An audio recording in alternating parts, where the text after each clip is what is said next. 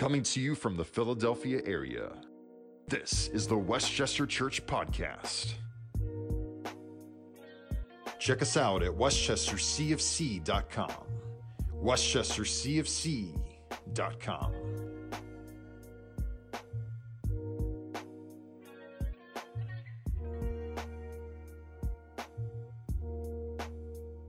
Our identity is a very sacred thing.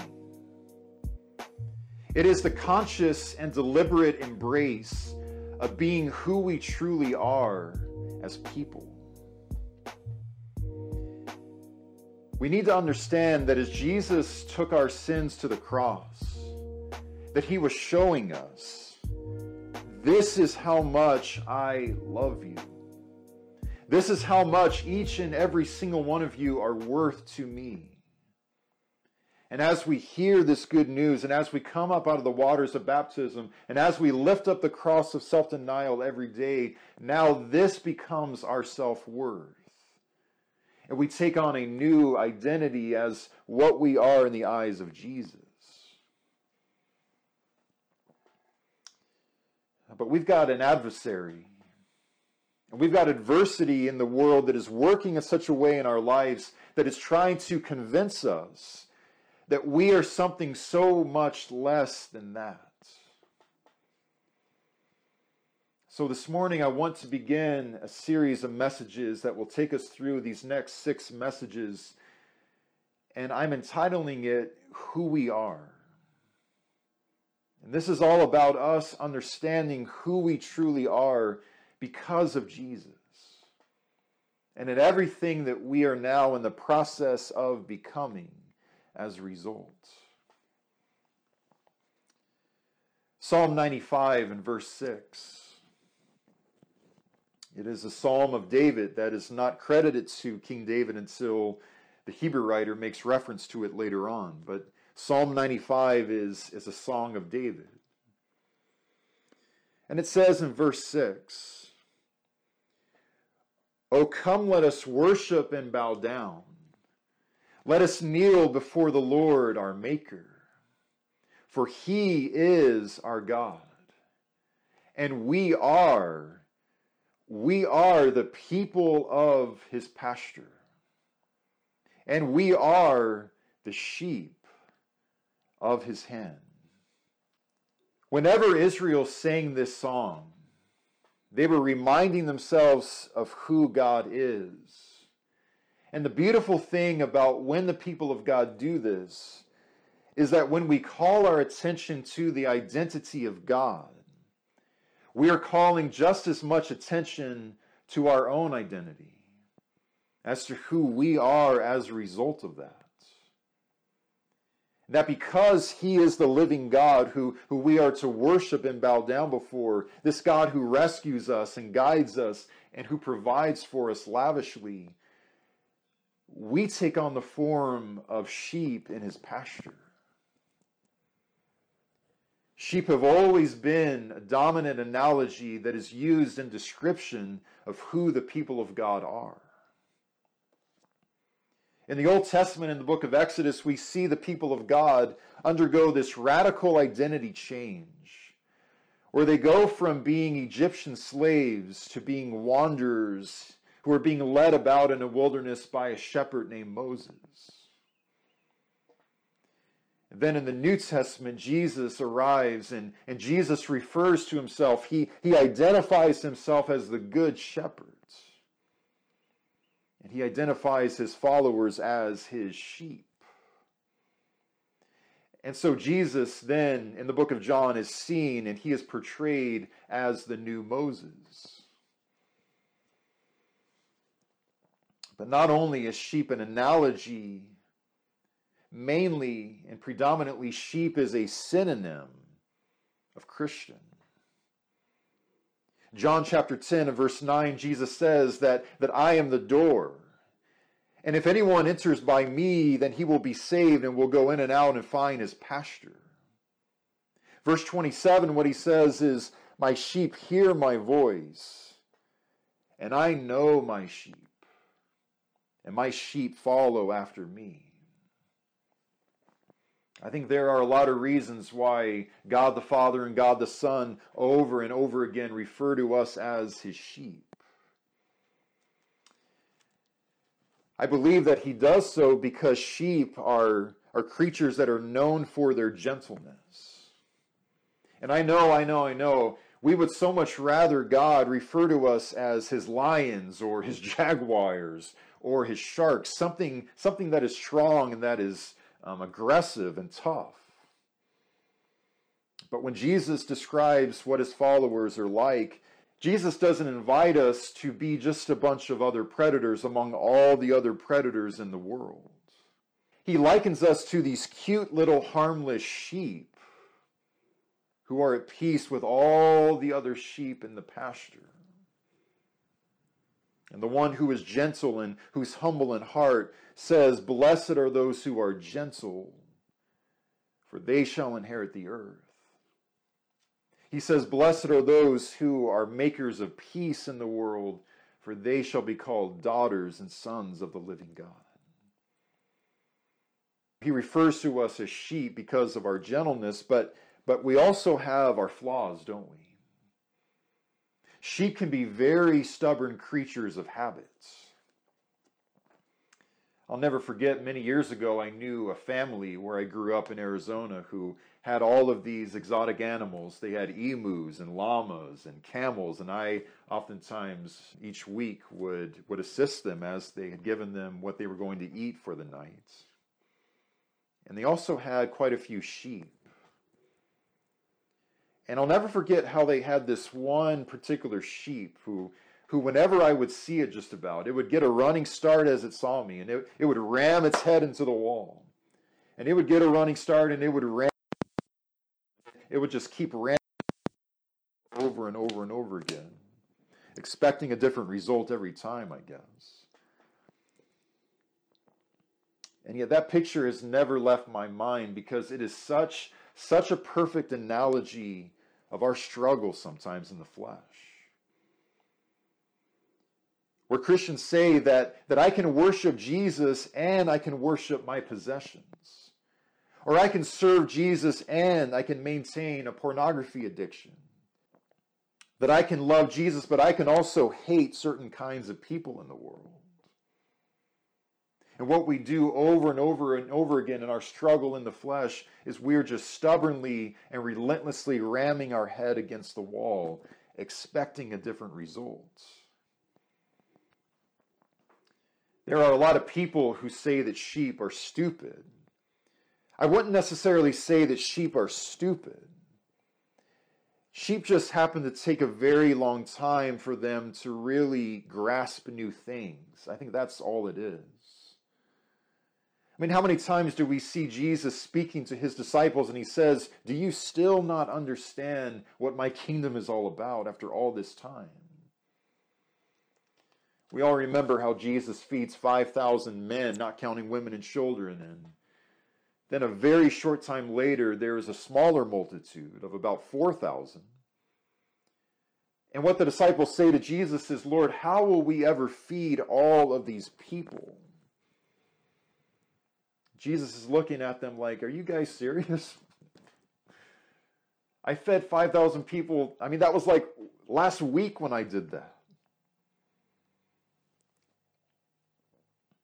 I mean, Jesus is just about to ascend to the right hand of the Father, and he's shown what his kingdom is all about. He said with his own lips that my kingdom is not of this world, but his disciples, as Jesus has one foot off the ground and he's about to vanish into the clouds, what they're asking him is, "Lord, will you restore the kingdom to Israel at this time?"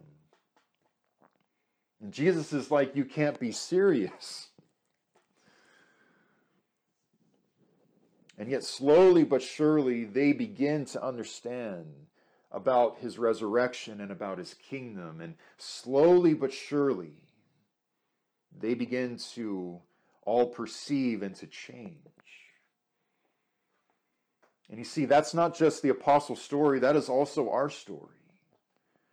Where there is so much that we still have not fully grasped about Jesus. If we continue being the sheep of his pasture, we will begin to change too. And Jesus calls us his sheep because sheep are prone to panicking sometimes. You know, many times a herd of sheep can just see a bunny jump out from a bush, and the whole entire herd can just run for their lives in the opposite direction. And yet, having said that, though, there are real hazards and dangers out there. And a sheep knows, as well as its shepherd, that there is a world of wolves and snakes and bears out there. And a sheep is said to be so relentlessly restless with anxiety that they won't even sleep until they're absolutely sure that it is safe where they are. You and I are surrounded by all kinds of hazards and dangers as well, aren't we? We're living in a time where just to go to the store or to work or to a worship service can unexpectedly put us into a war zone environment. I was reading about something that happened in Turkey in 2005, where shepherds were having breakfast and they turned the blind eye to their sheep just long enough for one of those sheep to wander close enough to a cliff that it had fallen and plummeted 49 feet to its death.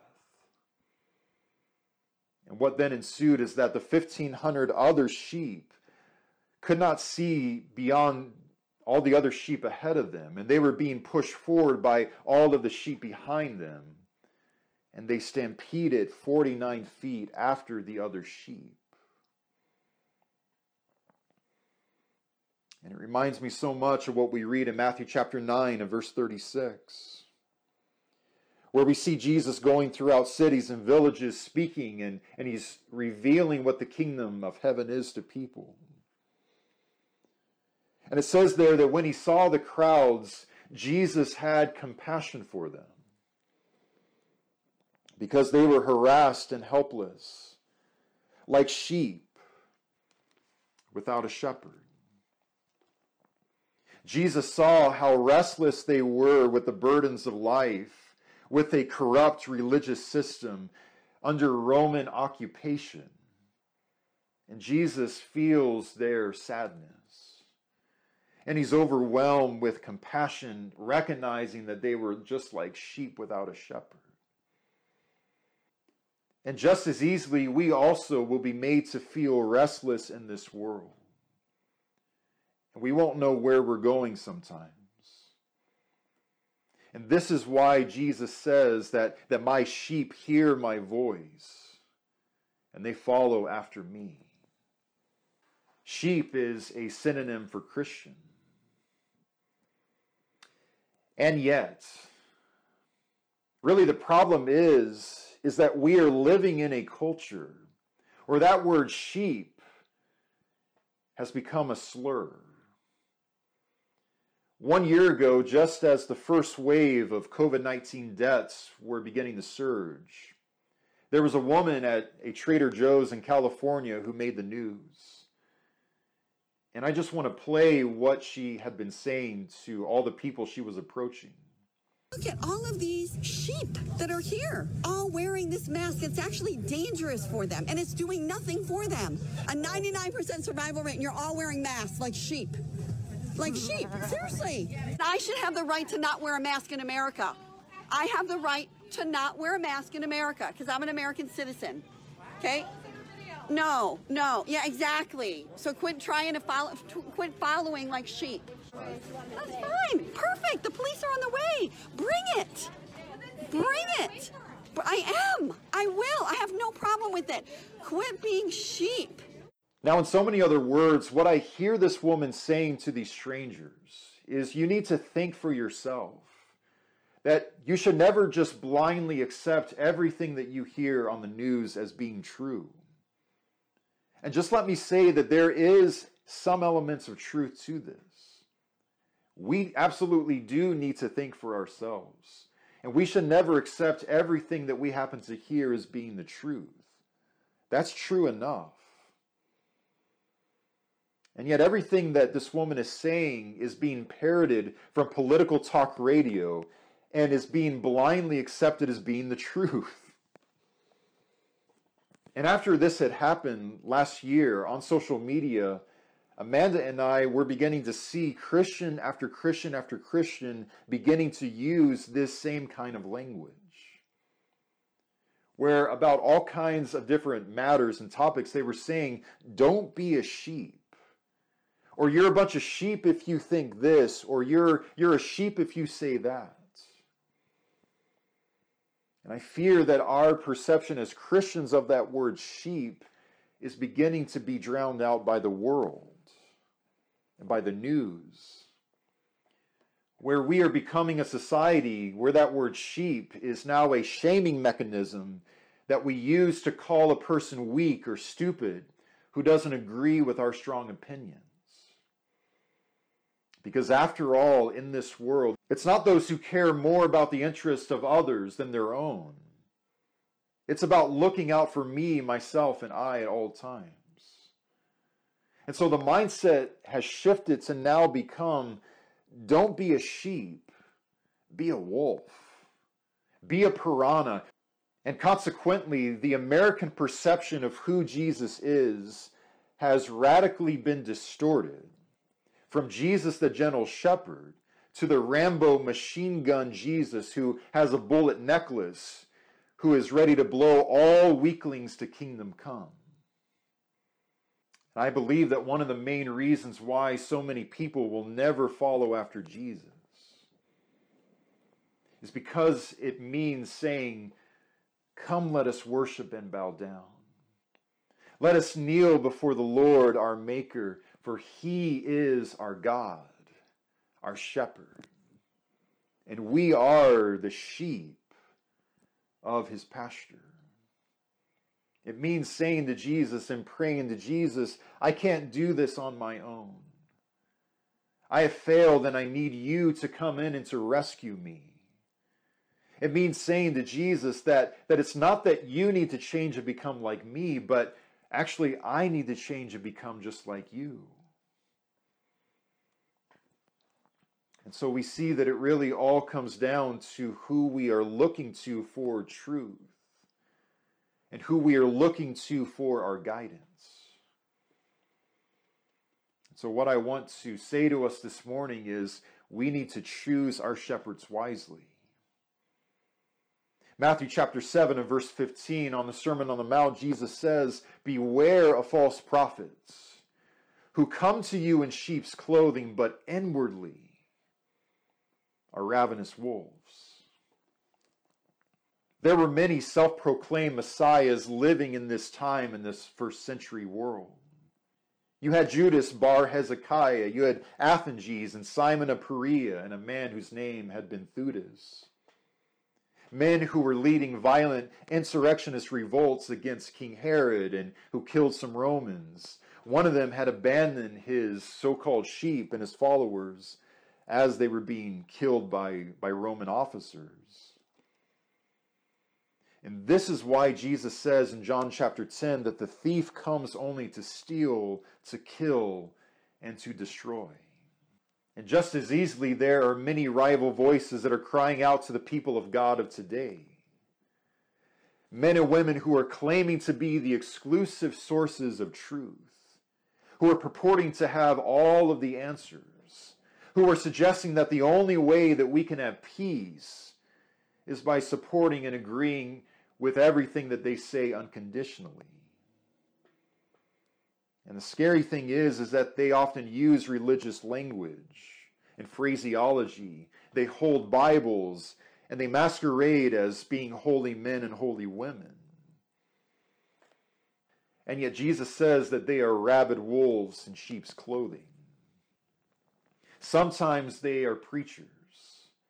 Sometimes they are politicians. Sometimes they're news anchors.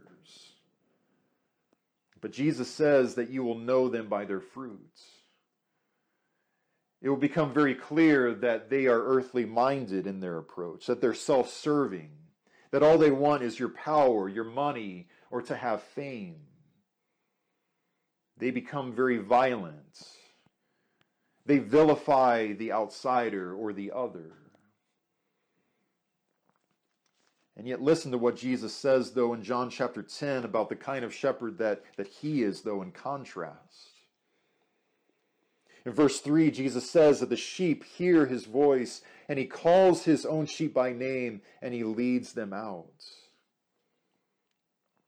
He says in verse 10 that the thief comes only to steal and kill and to destroy, but I have come that they might have life, and that they might have it abundantly. And then he says, because all of this is true, this means that I am the good shepherd. And the good shepherd lays down his life for his sheep. Verse 28, he says that I give them eternal life and they will never perish. And no one will be able to snatch them from out of my hand. And so we see how drastic a contrast this really is.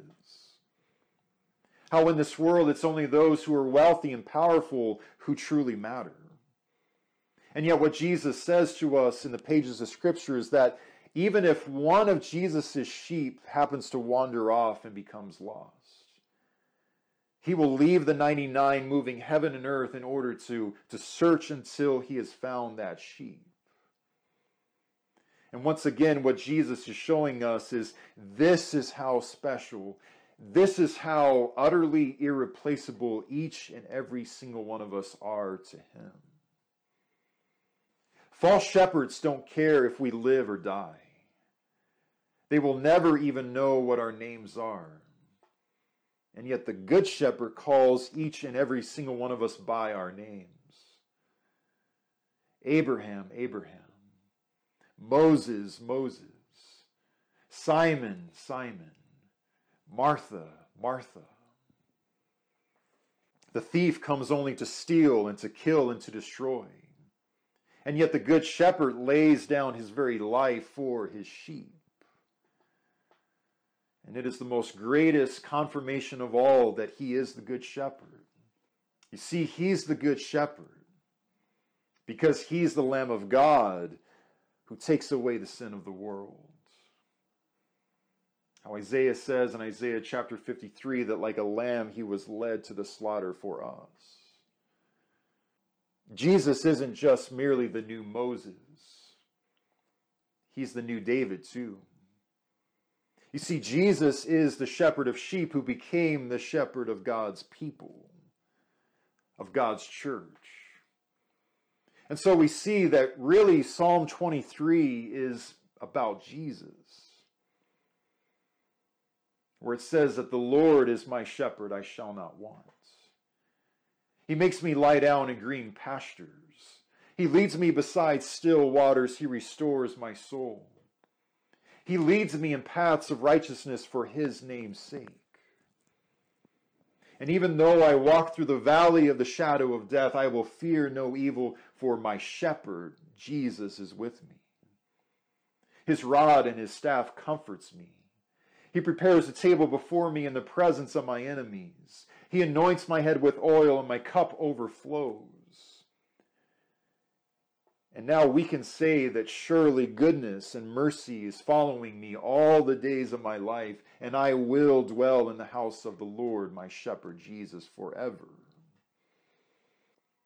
I want us to pay very close attention to the voices that we are devouring this week.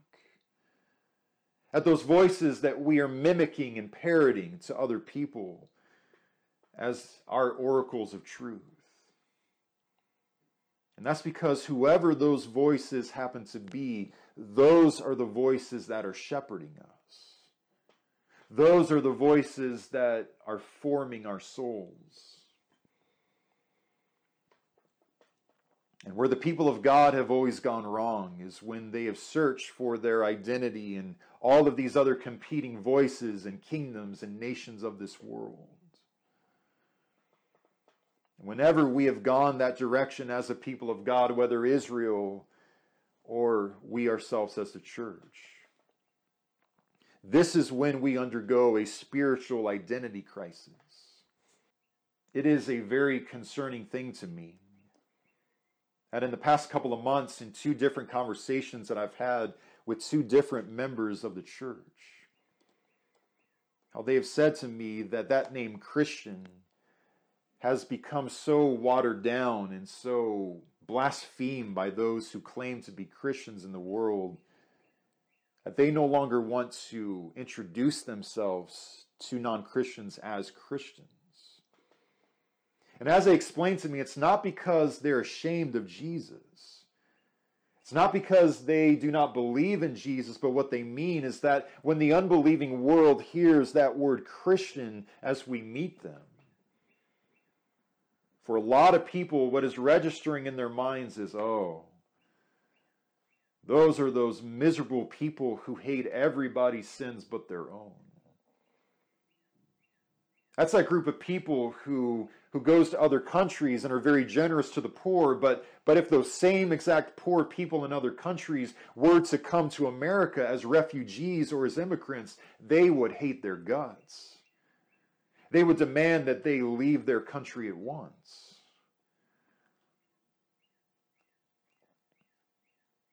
And I'm at the point where as I'm meeting people, I'm not really saying Christian either. I think a much better way of saying that is, well, I'm someone who is learning how to love people like Jesus does. Or that I am a person who aspires to live like the real Jesus of the Bible lived. Or perhaps the greatest introduction and description of all as to who we are as the people of God is that I am a sheep in the arms of my shepherd Jesus.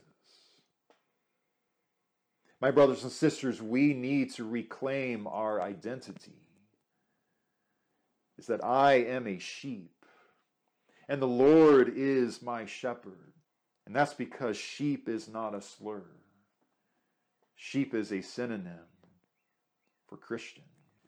And now we come to the table of the Lord, made ready for all of those who love him and for all of those who want to love him more. This is a table that has been made ready for all of those who have tried to live for Jesus and who have failed. See, it's a beautiful thing because every single time that we break the bread and that we drink the cup, this is a celebration of the reality that Satan was defeated at the cross. That we win and that we are winning the battle because of Jesus. Let us understand that at this very second in time, Jesus, our risen Savior, our shepherd, is communing in our midst. And so this is the body of Christ that has been broken for you and for me.